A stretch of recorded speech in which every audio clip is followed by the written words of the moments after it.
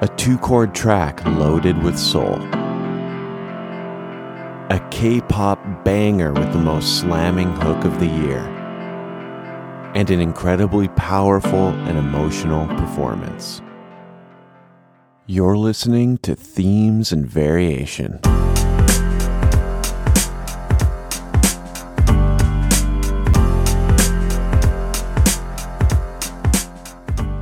Themes and Variation is a podcast about music and perspectives brought to you by the online music school Soundfly.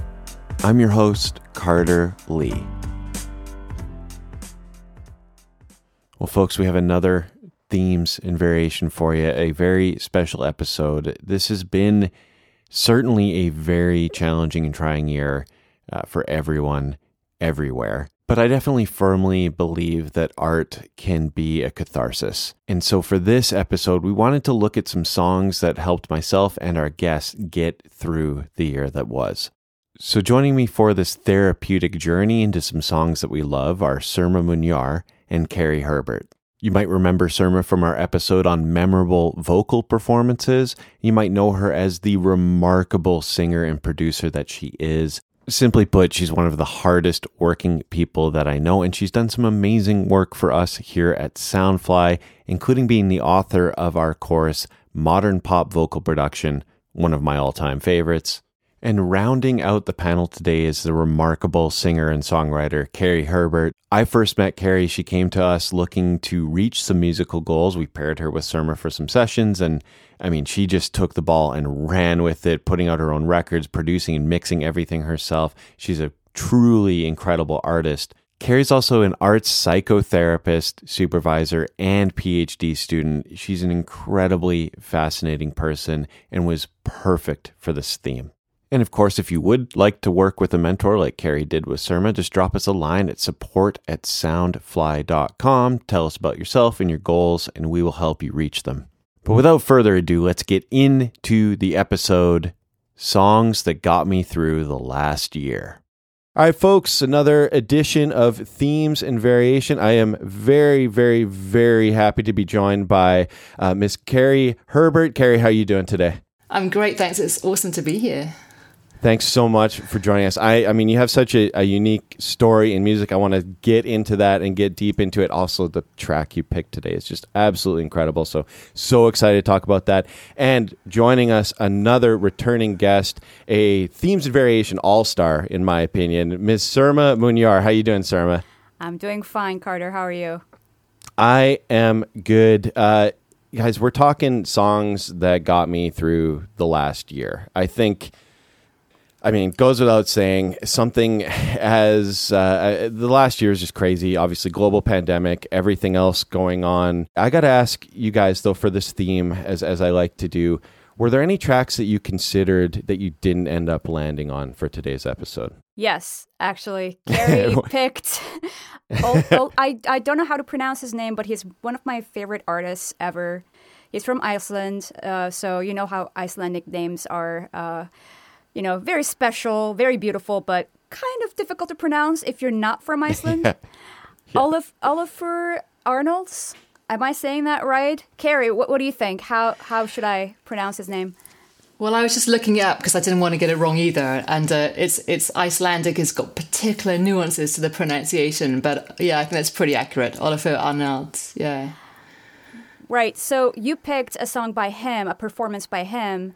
And I was actually thinking about picking something by him also because I was doing a lot of writing this past year and I listened to his music a lot in the background whenever I wrote articles, emails, it was just very calming. But then I went in a completely different direction once Carrie was like, I'm gonna pick a song by him. So yeah. And Carrie, did you have any? I don't want to spoil the surprise just yet as to what track you did pick, but were there any? Yeah, what tracks did you consider maybe before landing on your selection? Well, it was interesting because this just stood out so much to me that I just had to stay with it, and it's actually the whole of his sessions for the sunrise solstice in December. Yeah. So there's a whole bunch of tracks, and it was hard to choose one, but this is the one that stood out that we're going to be dipping into. It's funny too, like I didn't intend for this, and I guess it did make sense. They all came out this year as far as tracks that we selected. I thought about picking Tom York's The Eraser as just a track and a record that I keep going back to again and again and again, and was one that this year was definitely I was listening to a lot. Try to erase me the more that I Certainly listening to a lot of new music, and you know what? Let's dive right into our first selection, which is my pick for the episode.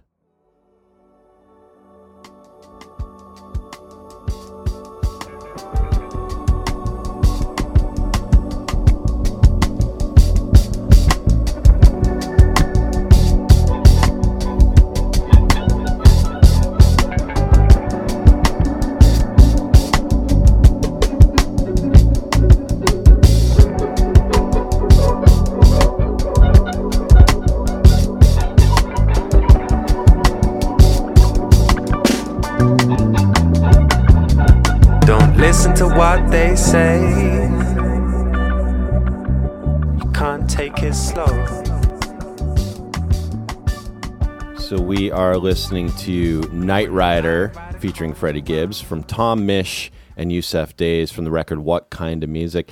Had either of you heard this track before I selected it for the pod?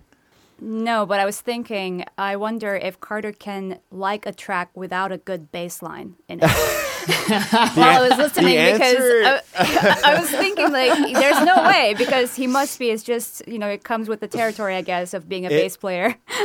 It does. I got the same question for you, flipped obviously with vocals when we get into your track, but I would like to think that, yeah, I can like a track without great bass, but it happens to be that this is a bad example of that because I'm going to talk about the bass and the bass playing quite a bit. Carrie, you had not heard this song either, right? No, I haven't heard the song either, and it's awesome. I'm already in the vibe. It's like a driving song, right?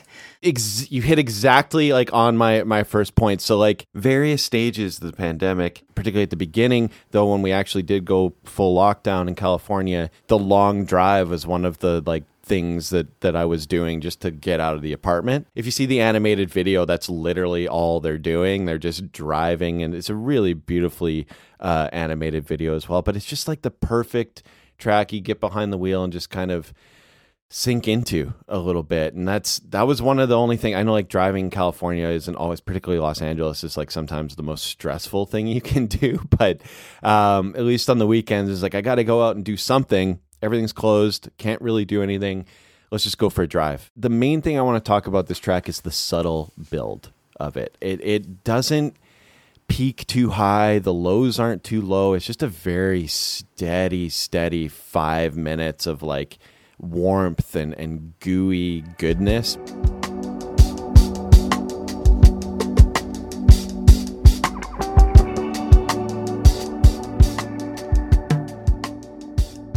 Well, I was thinking how not every track has to have all these sections that hit hard while I was listening to this. Because what you said is exactly true. Some tracks are just good for putting on, and they start at a certain way and they end in the exact same way. Some things happen, come in and go throughout, and there's something still engaging about it. It's meditative. Yeah, I just love that I kind of groove. You can just feel it sinking in your body. It just feels like you're kind of, even though it's got that sense of movement, a bit like the music video. It's moving, but it's not. You're kind of like grounding into it. So it's got this really awesome groove that kind of hooks you in, and then you're in. 100%. And that, I think what gets you, there's a lot of things I think that contribute to me into what I'd call the subtle build of this track. The lush guitar, the way the bass takes a while to enter, and when it does come in, just muted, totally muted notes, still just like fit in that pocket, hitting those hits, da da da, with Yusef Days. The drums are up front and present in the mix, but it's just like riding the hi-hat, feels really, really good and pocketed. Some gorgeous background vocals from Jordan Rockeye. Jordan's music If you haven't heard it, go check it out. Origins, this record he put out this last year, is mind-blowingly good. Speak up if you want to fight it. Don't think you can describe The first chorus does have a little bit more energy as it ramps up to it. I want to play you guys that chorus, of course, in a second. It's just pure vibe, the entire track. It's 2 chords, let's go. That's basically the whole gist. So here's that first chorus and the transition into it. Hardy Corvette, I'll be chasing you down. It's a rock so easily, so easily. Hopping on the dash, I'll be shaking you down. It's a rock so easily. It's just really, really good musicians given a very basic tune to play in terms of harmony and things like that. And they all just like ride the perfect wave together. Really, really hard to do that for 5 minutes as a group, but they absolutely do that. I don't know if they recorded that song in a studio all together in the same room, but it certainly feels that way. And I'd be interested in finding out what the recording situation was for the whole thing. I think it was recorded pre-COVID, which definitely would have changed things, but it does feel all in the same room. Like the playing it's very like these are my favorite kind of tunes to record, particularly as a bass player, where you have 2 chords and like bass. You have those hits. Okay, we're gonna hit those most of the time, ba ba ba together. But other than that, you just kind of got to listen to each other. That's it. There's so much listening going on. We got to talk about the bass. Sorry, I mean, yeah, it's hard for me to like a tune if the bass playing isn't like absolutely sublime like it is on this track. I thought going into it for sure, this is going to be Pino Palladino's son, Rocco, who does appear on this record on Liftoff and Kiev. He's an incredible player. Wow.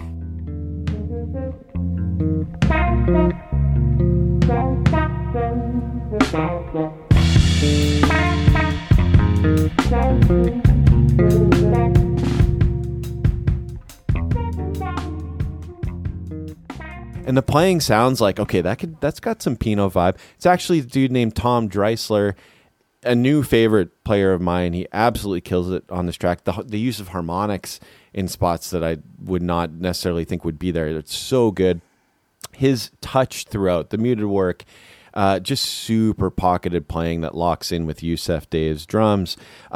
There's this lick in terms of like everybody listening to each other. This lick at about 2 minutes and 30 some seconds that I've got to play for you guys. It's just like so good. This is where we go.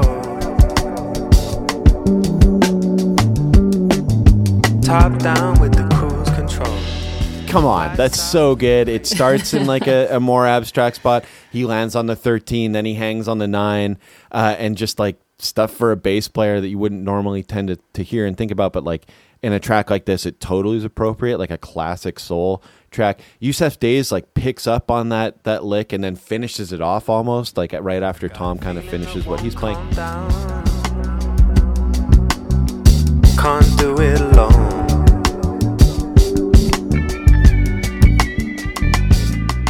I'll take it to the fight of the line. One of the last things I want to talk about on this track is the harmony throughout. There's not a lot to it.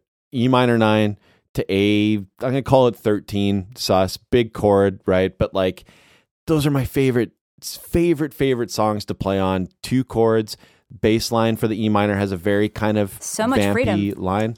So much freedom. Particularly like, basically what I hear is like, okay, first chord, we're going to, like the bass in particular is going to have a basic line to play, but then on the A13, it's just go off. Everybody play whatever you want. The thing about the E minor, the way Tom and his vocals hang on the 9 at the start of every verse phrase is just so dope. Got da da da da da, like just hangs up there, and then tons of space, and then resolves it. And that's the entire track. It's here's a really cool idea and a melodic hook that's going to get buried into your ears. Then we're going to leave a bunch of space, and then we're going to answer that motif. Like that's the entire track to me in a nutshell. Well, it's so nicely produced as well, how it's all it's so settled, isn't it, in how it's mixed and produced. Absolutely. Like the guitar is mixed way wide. The bass and the drums are very centered and grounded. The vocals are like, nothing is standing out They're to me at all. floating on Like the top. vocals seem Exactly. It's like they're verbed out, bunch of delay. They fit so perfectly with everything else going on. Maybe where the drums and the bass are like the very like clear part of the mix. Everything else is like pure ear candy. And it's so interesting that the bass and the drums are dry, but everything else is so, there are so many time-based effects, and somehow it all still feels glued together. Yeah. And 100% agree. Like how do they do that? Like I've never done a mix like that, and I always wondered that. Like making that work is so difficult. Honey, Corvette, I'll be chasing you down. It's a rap so easily, so easily. Hopping on the dash, I'll be shaking. Lyrically, there's not like a lot going like, honey, Corvette, I've been chasing you down. That's a rap. Like it.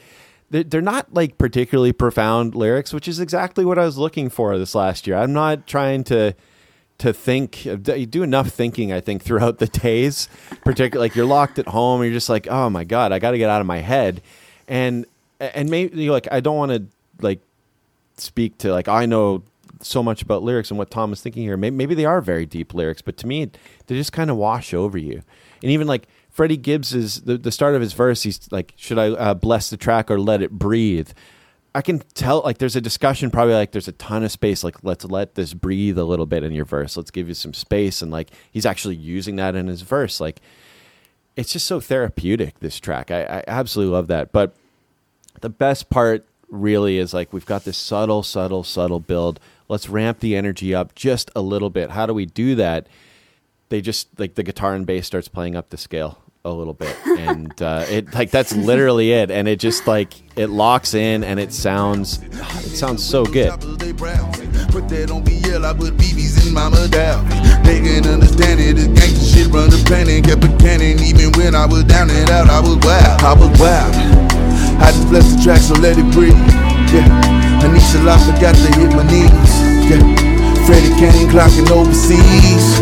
Rapper of the year, fuck the nominee. Hardy, Corvette, I'll be chasing you down. It's a rap so easily, so easily. Hopping on the dash. And then to bring the chorus back in on this new harmonic kind of context, like to me, I was like, that's it. This is the song. This is what I'm picking today for sure. Like. 잡겠다고 저 높이 두 손을 뻗어봐도 다시 캄캄한 이곳에 light up the sky 네 두 눈을 보며 I kiss you bye 실컷 비웃어라 꼴좋으니까 이젠 너희 하나 둘 셋 How you like that?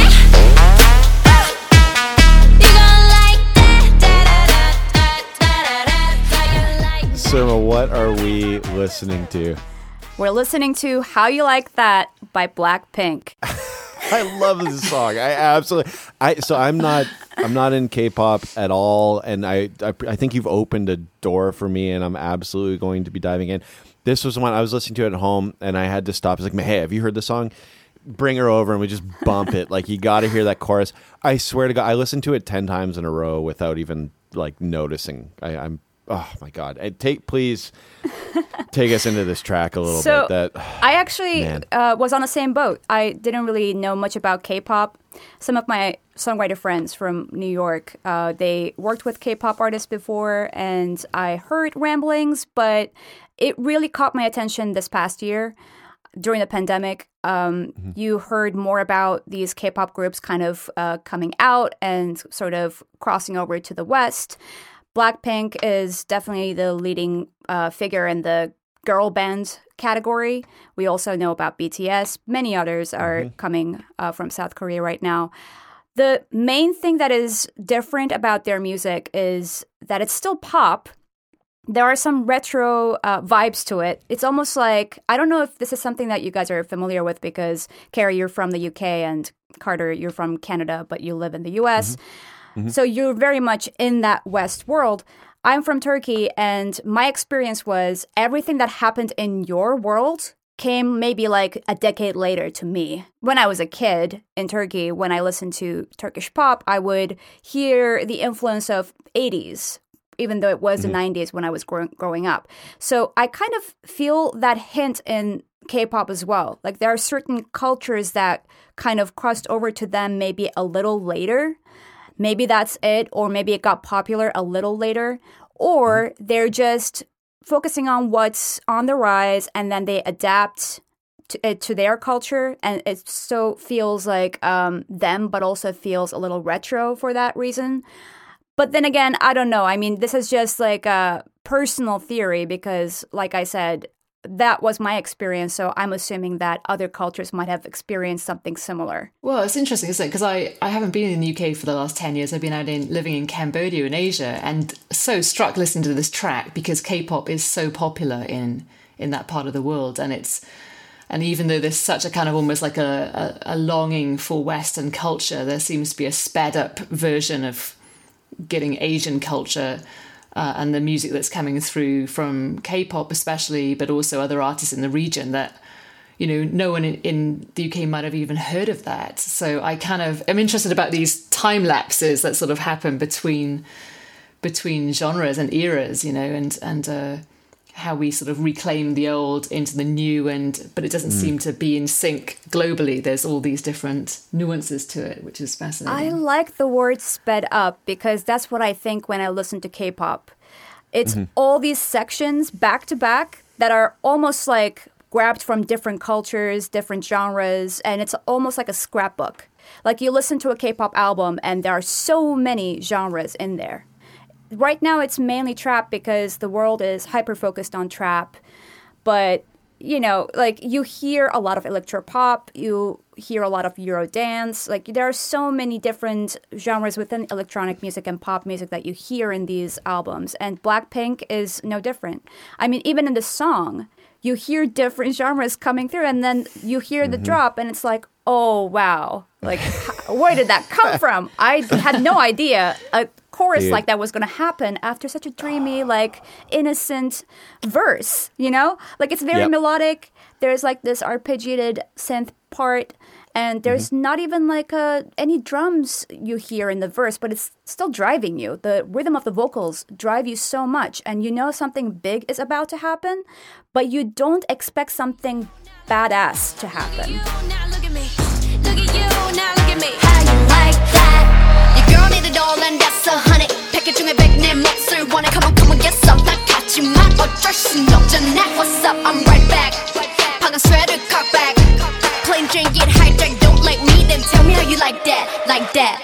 더 캄캄한 이곳에 shine like the stars. I think most of the time when an artist or a group or a song drops a trap verse into a track that you're not expecting it, a lot of times it falls pretty flat. Like it just doesn't quite get there authentically. This verse crushed me. Like it is really, really good. Like the delivery is so polished. The flow is like just that it's so pocketed and so dialed in. It's so good. I was thinking too, like, would I want to listen to a whole song that was just that verse like that?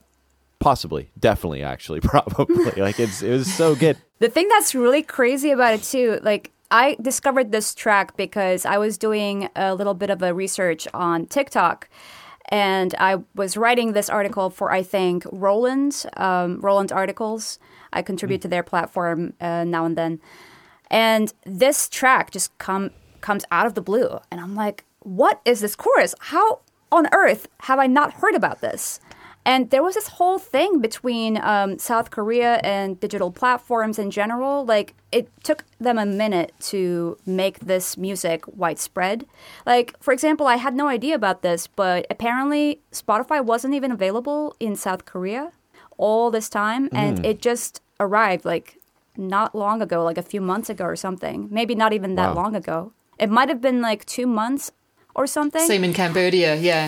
And same thing, already, just arrived. like even without their fans from home, this track is sitting at 500 million streams on Spotify. And that really tells you how widespread K-pop is becoming.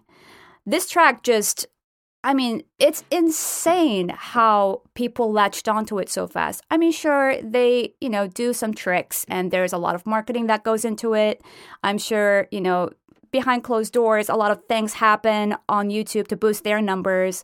But people love this song for a reason, and it's so popular for a reason. It's just all about hype, and it makes you want to move.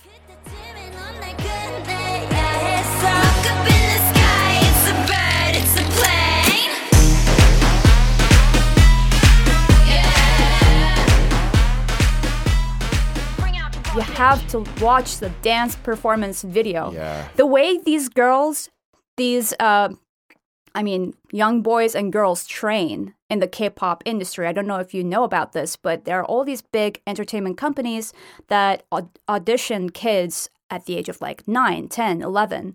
And they go to these training sessions as if they are like training in school, almost like a conservatory. So they take lessons for rapping, singing, and dancing. There's like a bunch of stuff that they do. And these girls, they've been training for I don't know how long, but it wasn't a coincidence that they came together. I mean, they launched a group in 2016, and that doesn't feel like that long ago. But before that, there was a lot of work that went into this project.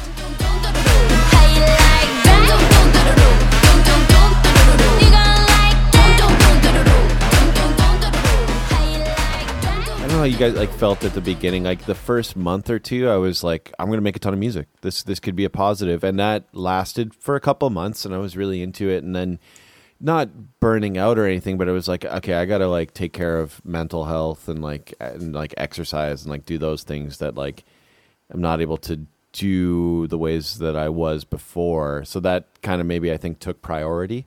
And now, like, I think after like months of that and not focusing so much on making music, the making music starts to come around again a little bit when you have more energy to it. But did you feel, how's this impacted your creativity individually? Did it help you focus on things that you were working on, or did it like me kind of maybe pause that a little bit? Well, first of all, I got stuck in Turkey even though I wasn't living there up until this year. So 5th of March, I arrive in Istanbul, and I was supposed to host this workshop at Sonar Istanbul Festival. And then I was going to stay for 2 weeks and then return to the States. Then the pandemic hits, and I have to transition from my current, at the time, current U.S. visa to renew it. And then I renew my visa successfully, but then the consulates shut down. So without getting it printed on my passport, I cannot get back into the U.S. So with this situation, I had to kind of adjust my lifestyle a little bit. So before, I was focusing on a lot more music, and I was doing a lot of teaching that involved music. But then because I was staying with my parents, I had to focus more on my writing gigs because it wasn't easy to focus on music creation as much anymore. I didn't have as much space to do it. And then I kind of decided to move to Bodrum, which is like a small town on the west coast of Turkey. My parents have a summer house here, and I kind of built a little studio here, and things kind of got back on track for me. And I actually feel really grateful for it because I like being alone. I know that's a little weird to hear when people say it out loud, but I love isolation for creativity purposes. I kind of felt like time came to a full stop, and I had a chance to catch up. I mean, I got kind of stranded in Cambodia as I was supposed to be going on a bit of a worldwide traveling experience, and ended up being in a hotel for 7 months. But then that's how we met Soma. You know, we kind of collaborated right across the world, and I set up a home studio in a hotel room, and you just open your mind up to these different dimensions of what's possible.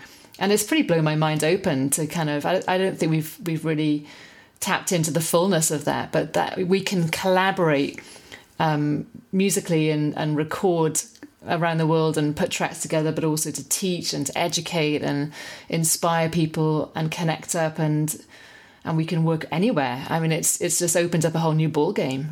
it's really exciting to see And what's you been made happening. a whole album after our mentorship sessions. I mean, that's pretty amazing. That never happened to me before. I worked with Soundfly as a mentor for 2.5 years, and I've seen people put out tracks after our sessions, but a whole album.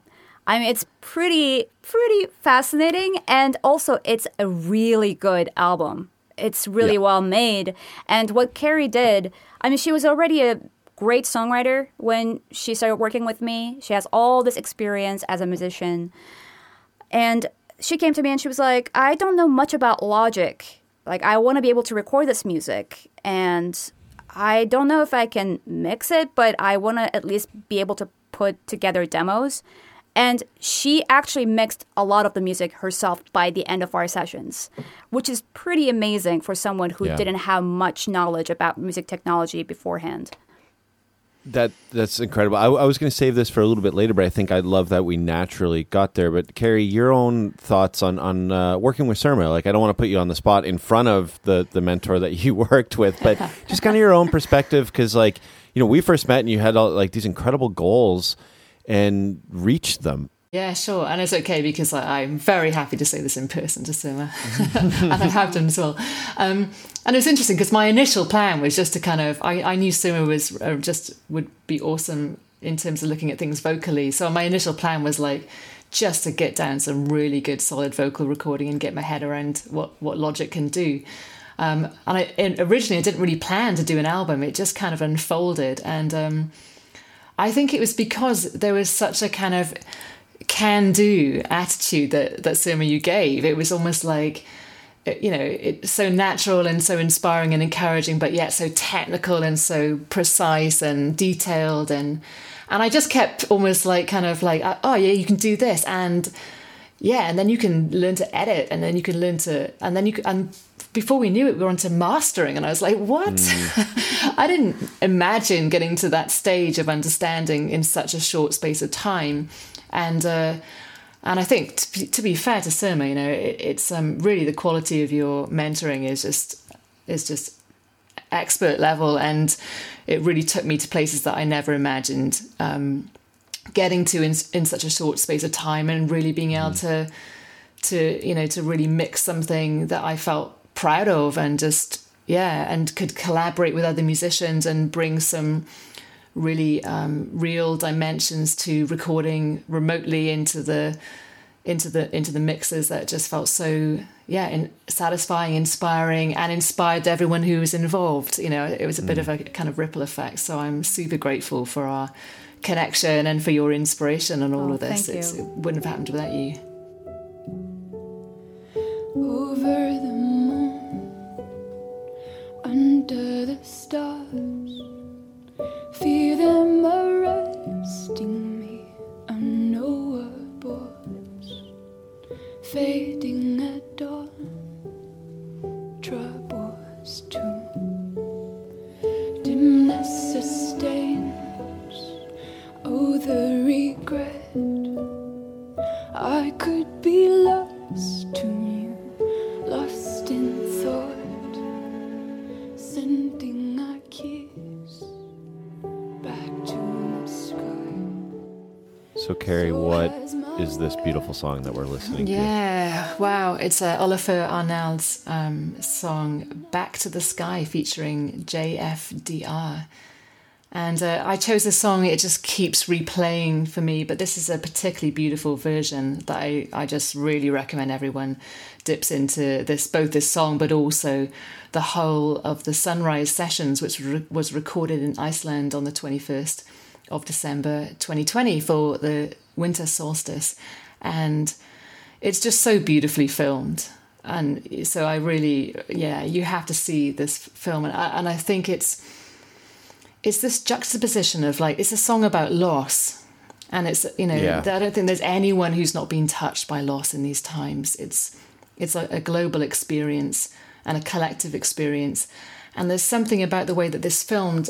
It's almost like it's going around in a circle as the camera is on a track, and it's like in a circle in motion around Olafur playing the piano, and on his beautiful felt piano that just sounds magical, and his string quartet that just They're just such sensitive players. I'm not even sure how many times they rehearsed. It just felt so improvised and so fresh and yet so perfectly in sync. And then you've got JFDR perched on this kind of like tunnel, which is like on the seat above, and she starts to sing, and the light of the sunrise is coming through the windows, and it just spans into this rainbow spectrum. And it just feels like she's sort of talking to the worlds beyond, and linking that with the musicians and this sort of cycle of life as you're sort of being carried around this performance. It makes everything feel like it's going to be all right. This had like such an emotional impact on me, and it's been a long time. Like I'm not devoid of feelings. I totally have feelings. I'm not a robot or anything. But this song like definitely was like, whoa, like I have to take a breather before I can listen to this again. Then I listened to it again and again and again. Surma, that was so fun. You mentioned like, I hope he's happy. Like I hope that which is totally like you see, and like I think that like maybe even the West, we have this like very basic view of like Iceland, like it's so cold and like dark and like everybody's maybe just seems very stern and but no, like I don't like Icelandic people are amazing and like super warm and friendly. I want to go to Iceland so bad after watching me this. too. Like, Yeah, I'm coming. Carrie, you picked an amazing song. I don't even know where to start. You mentioned JFDR, her singing. I mean, Surma, both your perspectives as incredible singers, like. Just the way she hangs on the end of each phrase, and it's like so like it's just her and a mic. There's no like production bells and whistles or anything. It's just an unbelievably human performance. I would love to just have both of you just speak to her performance for a minute, because it's unbelievable. I think it's like she's channeling, something, and it's the way that she is so embodied when she sings this particular version, and the way that she's moving. It's like she is the song. She is the way she phrases it. It's got such a characteristic quirkiness to it that lends itself to this sort of magical realm that she's able to access vocally. And I think, I'm such a fan of Olafur's compositions because they're so spacious. It's like she's got space to breathe and articulate these absolutely exquisite lyrics. Sending a kiss back to the sky. So has my world become run out of breath. I'm not the only one to lose a friend. Where do you go? You're going home.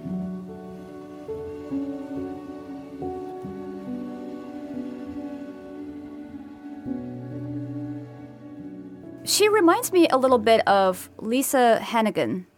I don't know if you heard her voice before, her singing. She used to collaborate a lot with Damien Rice. And then she kind of started her own project after a while. She's one of my favorite singers. Run on fumes and from alone and burn for us right through the fall. It's just amazing when you find a voice that is so perfect already in its innocence, in its raw quality. And when the singer is aware of that raw quality and they don't get all of these like unnatural singing lessons that kind of force them out of that realm, it's magical. Because this is perfectly on pitch. Like you listen to it and it's incredible how good it sounds, even though there's clearly like nothing on it, There's nothing that can kind of fool you into thinking that it might be good. It's just good. It's good performance, but there's nothing showy about it.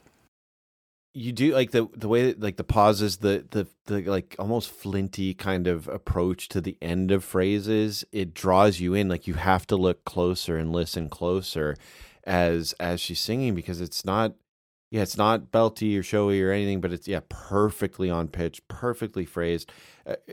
Carrie, you mentioned like just perfectly in the song. This is one of those things. I've had two very amazing experiences viewing art the last couple of days. One is this piece. The other is, I don't know if you've seen In and of Itself.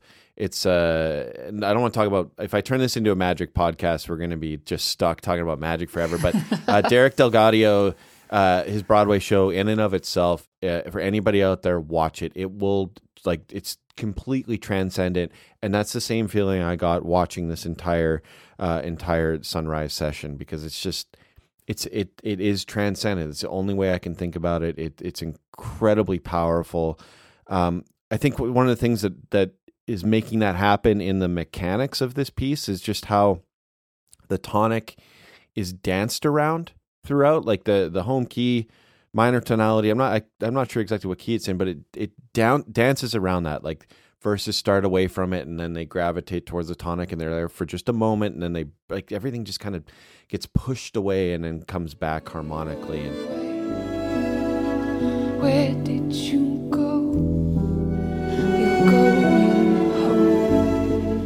And then when the stars align with some... And it's just very minimal, but every single idea is packaged perfectly. That's what I love about his music too.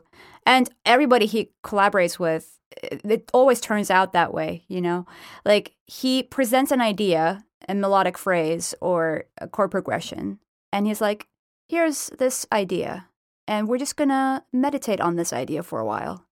And it doesn't have to go anywhere like super different. This idea is special enough to just focus on for a bit. What do I do with the void in your shade? Leaving me frailty, I drop and I break. What do I do with half of myself? And then Such vulnerability, isn't it? I think that when there is that level of artistry and delivery of lines that are so so clearly about loss and absence, and that something that is irreplaceable, but to bring that degree of vulnerability into the performance so that it's as if it's just happened in that moment. So for anyone who's feeling that degree of loss, they'll be met. And I think, I'm always so struck by the emotionality and the level of vulnerability in music, and how that can support people, how that can build relationship and carry people through difficult times. And, I just think it's just such a profound question, what do I do with half of myself? That sense of severing and that sense of absence, where someone can feel like bereft of a whole dimension when they lose someone. And she delivers it in a way that is comforting, because she's not afraid to be vulnerable. And I think that's what becomes so inspiring and humbling to listen to. you mentioned this earlier, Carrie, but the entire ensemble has given themselves over to this piece of music. I think it's really easy sometimes to it's not easy, but like the artist will maybe I'm going to write a song about loss, and maybe it's not totally authentic. And maybe it is totally authentic for the person who wrote it, but then the rest of the ensemble's I'm just playing this song down and playing my part. But here, the entire performance, it's hard for me to extract just Back to the Sky out of everything, because this song is remarkable. But within the entire performance, everybody involved, you can tell, is so bought in authentically and feeling those same emotions. And I think that there's maybe a lot of things that went into it. One, recording it on the solstice for sure. I think Olafur, of course, carries that energy comes from him, and it is reciprocated amongst the entire ensemble, because he's brought that to the track and to the entire performance, and everybody's just okay, we are all in this together for this entire performance that ends up being 15 minutes, but feels like a lifetime almost. Man. Yeah, and it feels like it was kind of a bit of a way of maybe them making sense of these times and offering this to the world in a way. And I kind of was so struck by, I was so fascinated by what their rehearsal process was for this gig, if at all, because there was something that was so tenderly just, kind of communicating between, like all the instruments were like voices in this kind of harmonic that just seemed to have such a delicacy and yet power to that communion. It felt like a communion, of their souls. It had that spiritual dimension to it, and I think that's why it makes it such a moving and profound piece that bridges these worlds. I think that Ólafur, like his touch on the piano is the conductor really throughout this entire piece, that everybody's listening for that, for their cue of how they're going to play their own instrument, how are they going to sing, and literally everybody is like in that same dynamic range and just like fitting so perfectly together. Like, and that sweet spot you get, I'm sure you both know, you have many times that sweet spot when it just is everyone's back to that kind of heart coherence, when everyone's kind of connected together, and it's just a sweet spot, isn't it, that you get to? It's like, yeah, this is it, and there aren't really the right words for it because it's just magic. But I feel like that whole Sunrise Sessions is just all like in that sweet spot. When the stars align with some kind of peace, I know I'm loved by you either way. Where did you go? You're going home. Then when the stars align with some kind of peace,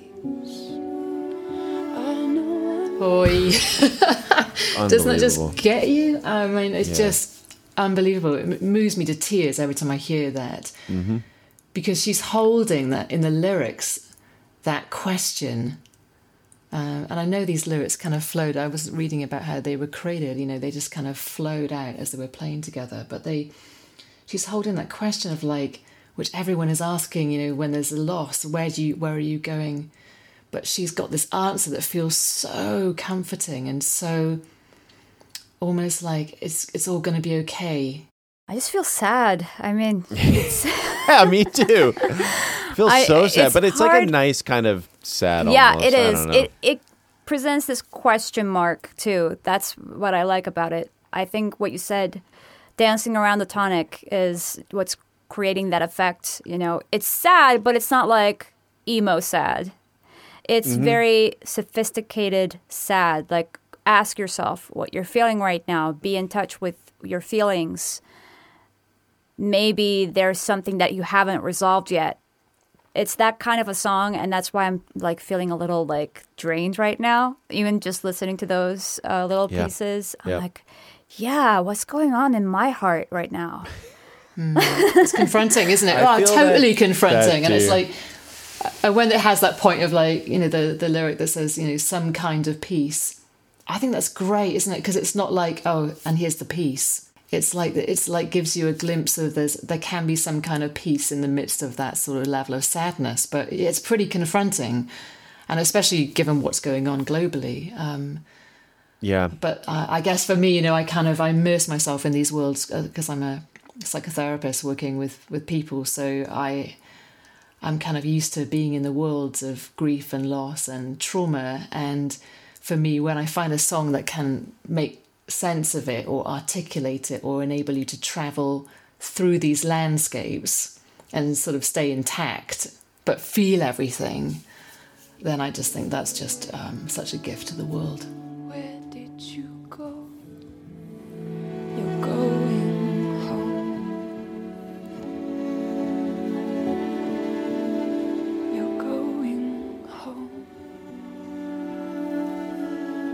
I want to do like the fun part. I like to give our listeners a chance to just see what you're both up to musically. So, Carrie, starting with you, I mean, you're such a fascinating person. We talked a little bit, I mean, you're working on your PhD, the Songkites, musical therapist, like all that stuff. But you put a record out too. So like, tell us about your music. Tell our listeners where they can find your music, what to expect. And please, like, the floor is yours to share anything about you musically that you want to share with our listeners. Yeah, sure. I put my album out last year, Home With You, which is on all the major platforms, Spotify, iTunes, and so on. And And I'm doing my PhD in it's called The Alchemy of Therapeutic Songwriting. It's really exploring that process. I'm doing that with a university in Switzerland, but working with people all around the world.